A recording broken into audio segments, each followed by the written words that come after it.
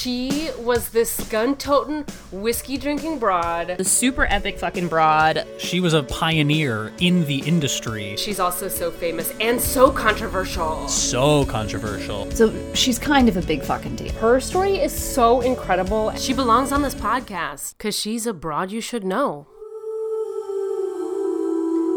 Hello and welcome to Broads You Should Know, the podcast about amazing and noteworthy women from history. I'm your host, Sarah Gorski, and today we are back with another very interesting episode on our series, Women They Called Witches.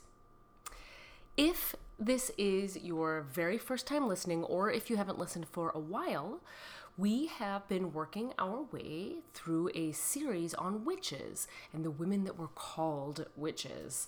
Because, as we well know on this podcast, the atrocities in history that are known as the witch trials had nothing to do with the Wiccan religion, which many self-identifying witches today subscribe to. And in this series, we've been digging into some of the most famous women who were accused, found guilty, and killed for being witches. It's a journey that has taken us through the most famous periods of witchcraft persecution, including the Salem witch trials, then one of the oldest accused witches documented in 4th century Alexandria, Hypatia. Then we looked at the Great Scottish Witch Trials and Beatrix Leslie of Dalkeith, and then the Danish witch trials and Anna Coldings. All of these episodes have been super interesting because one of the things I and we, listeners together, one of the things we are discovering is that while there are some shared similarities between all of these different witch trial periods, each of them is also very different. In fact, I kid you not, I was at a gathering this past week with a regular group of people that I hang out with, and there was this new girl at the table, very cool chick, and when the host introduced us, he mentioned my podcast and how we were just doing a series on witches, and this new gal really excitedly rattled off a list of generalizations about the witch trials, including who it was that was targeted and why, and most of the factoids that she rattled off were simply not true. And we know this because of all of the research that we have been digging into on this podcast. And for the record, everybody who knows me will know that I really, really wanted to respond with a big lecture and a rant against her about all the things she got wrong. And I did not do that. I behaved myself very well, so everyone should be proud of me.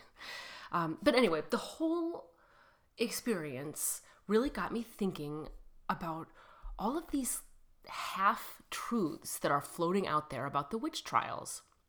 And before I dig into today's very intense broad, I feel like it's worth taking a second with you all to more deeply explore some of the assumptions and what we've learned the past couple months in this series. Sometimes I know I get so wrapped up in all of the facts and the storytelling of each broad that we don't get to review some of the major takeaways.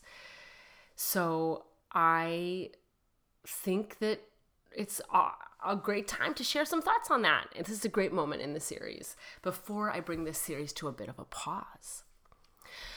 So first of all, I think there's a really common assumption by most people that the witch trials were highly concentrated in just a couple of places over a very short period of time. And we know that this is not true. I think it actually is kind of a weird American assumption. Like it was Salem and England and that was it, but no. Yes, the most famous ones to us, to Americans, the most famous witch trials were in the UK, which then spilled over to the British colonies in America. But there are instances of witch trials occurring all across the world, including Asia and South America. We haven't covered any witches yet in those areas, but they happen. I've seen the articles on them. And those witch trials are even happening today. There are a lot of cases still right now in India, for example, where there are still active witch trials going on. And people are trying to figure out how to bring those to a close and to end those from happening. Not very successfully so far. The second assumption that I have heard about witch trials is that all of the accused witches were old women. And that is also false. It's true on average that many more women were accused than men. In some trials, it was as much as 80% of the people accused and killed were women, but men were accused too. And not all of the women were old. And there's this common thread that we've seen in the trials that midwives were frequently amongst the accused, as well as widowers and some wealthy older women. Unnatural, a woman with money, oh heavens. But homeless vagrants and poor beggars, and generally speaking, people who were deemed societal nuisances were easy targets for witchcraft accusations. And it wasn't just being poor. In some instances, even the local nobility, the landowners, they would be accused too, sometimes by the people that worked for them.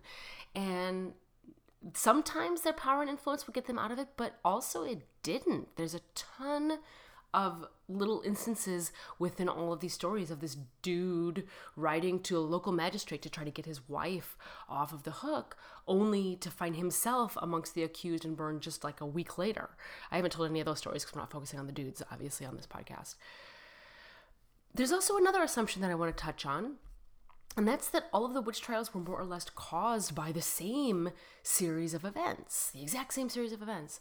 And specifically, a lot of people think it was the publication of the Malleus Maleficarum in 1487 in Germany, and then the Witchcraft Act of 1563 by Queen Elizabeth.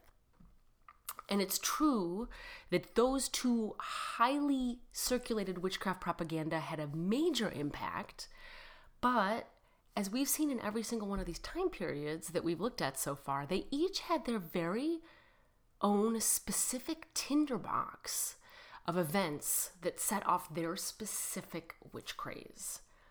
In the case of Salem, it was primarily this long simmering land rivalry and increasing economic disparity between them, someone getting poorer when they used to be richer, etc. And then in Denmark, you had that religious fervor of King James I of England and King James IV of Scotland, his upbringing, and literally a Danish minister of finance who didn't want to have to take the blame for equipping the royal fleet poorly. So, of course, it was witches that did it. And in Scotland, we had decades of economic downturn and a really backed up court system from decades of English control over the courts. And then someone had to be blamed for all of the economic hardships they were suffering. And in the case of both Denmark and Scotland, they were also very heavily inspired into witchcraft by what was going on over in Germany. So all these witch trials were already happening heavily in Germany, and then witchcraft, it seemed, was a really easy solution or easy go-to as they were struggling with their own issues, right? But speaking of Germany, that is a great segue to today's broad. She was a broad in the 16th century Germany.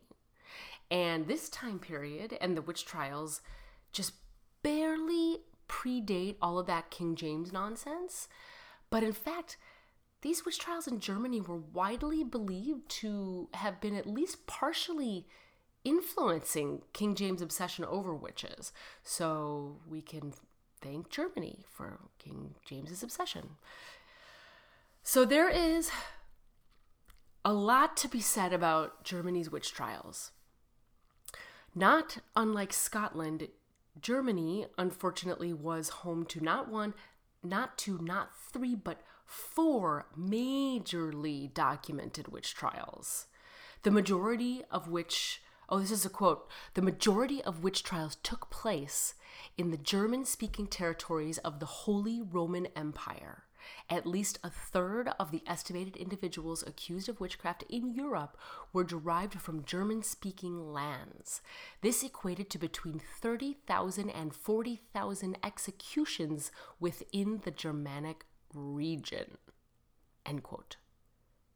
Yes, you did hear that correctly. 30 to 45,000 people were killed, executed in Germanic lands in this time period.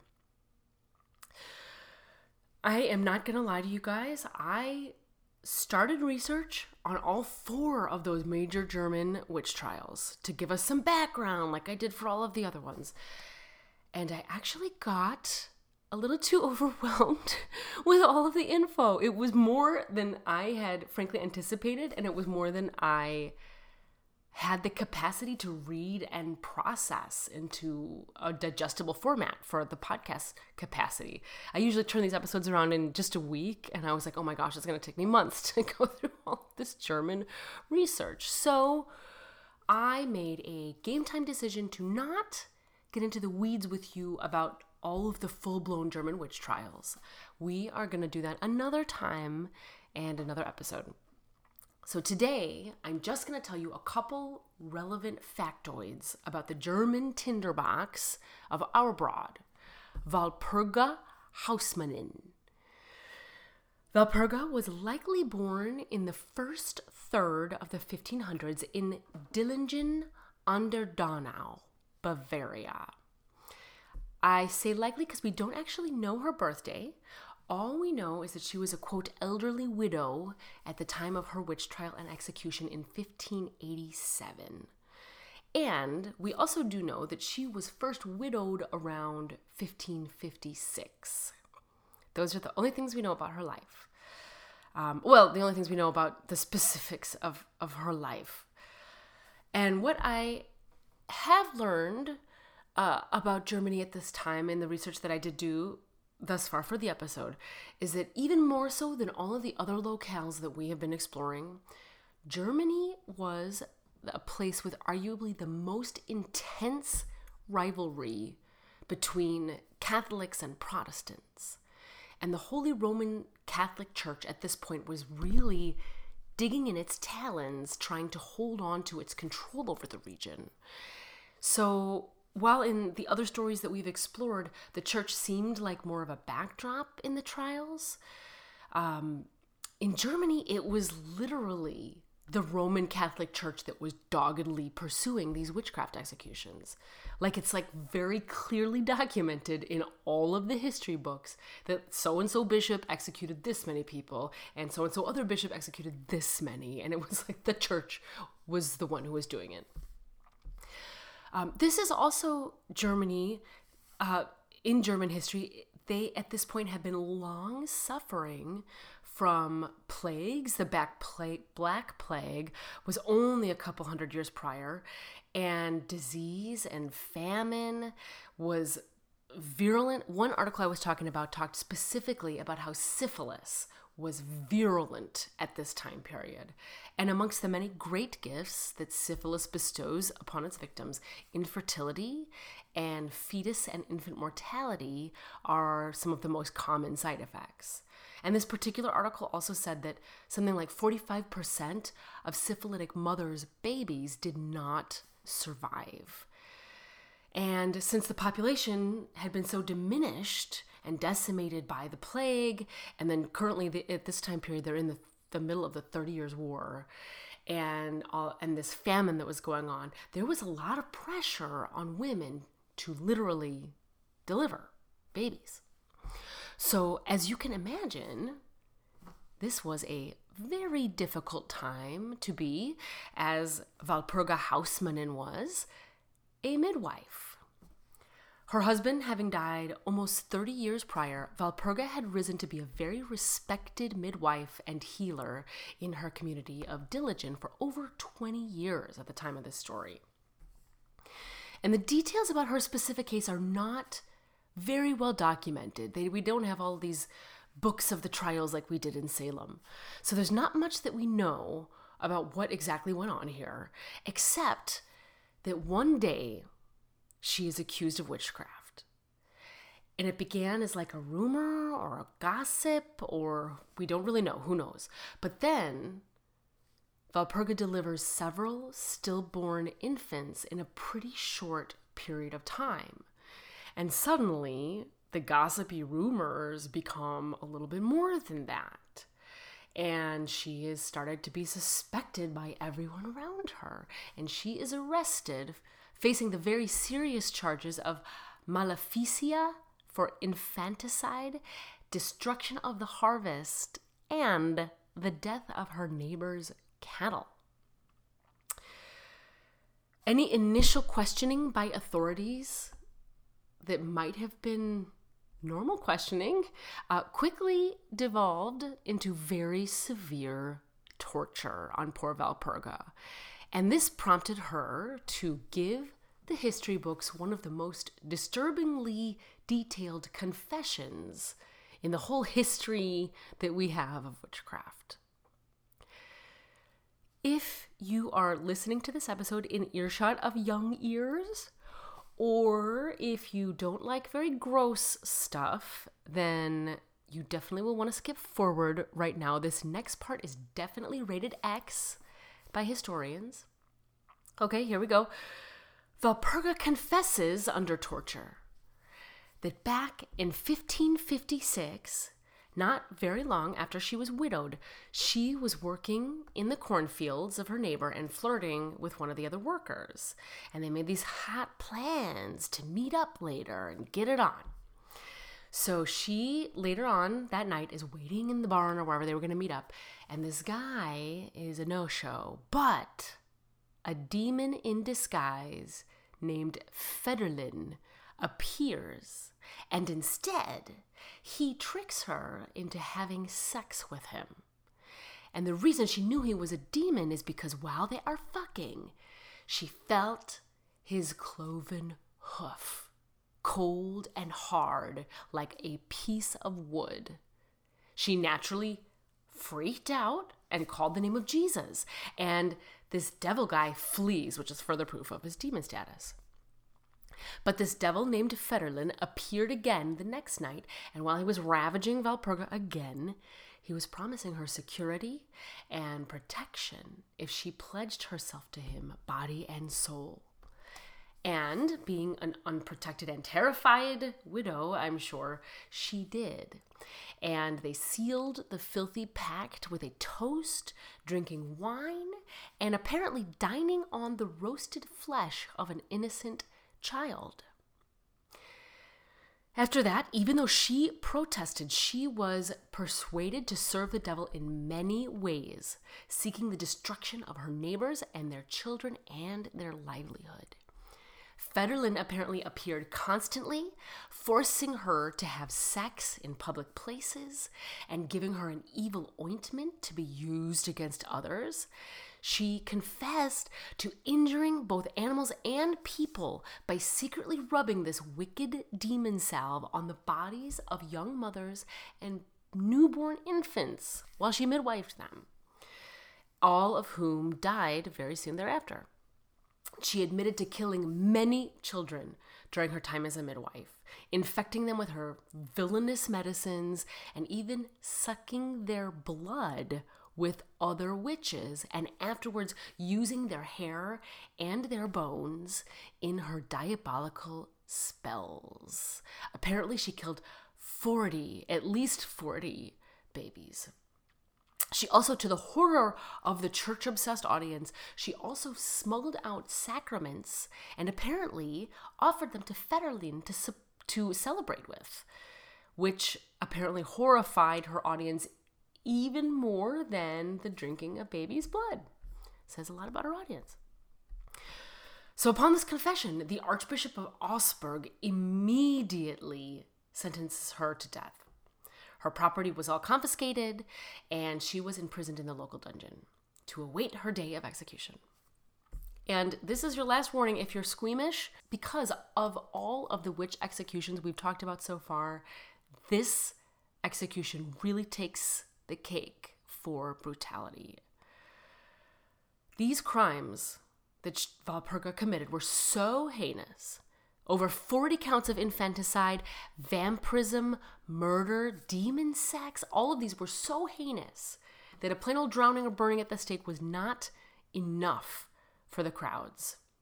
So They sit her down and tie her up in this rickety cart, and they roll her through the streets of the city, parading her around as a confirmed witch before a crowd of this like jeering mass of people.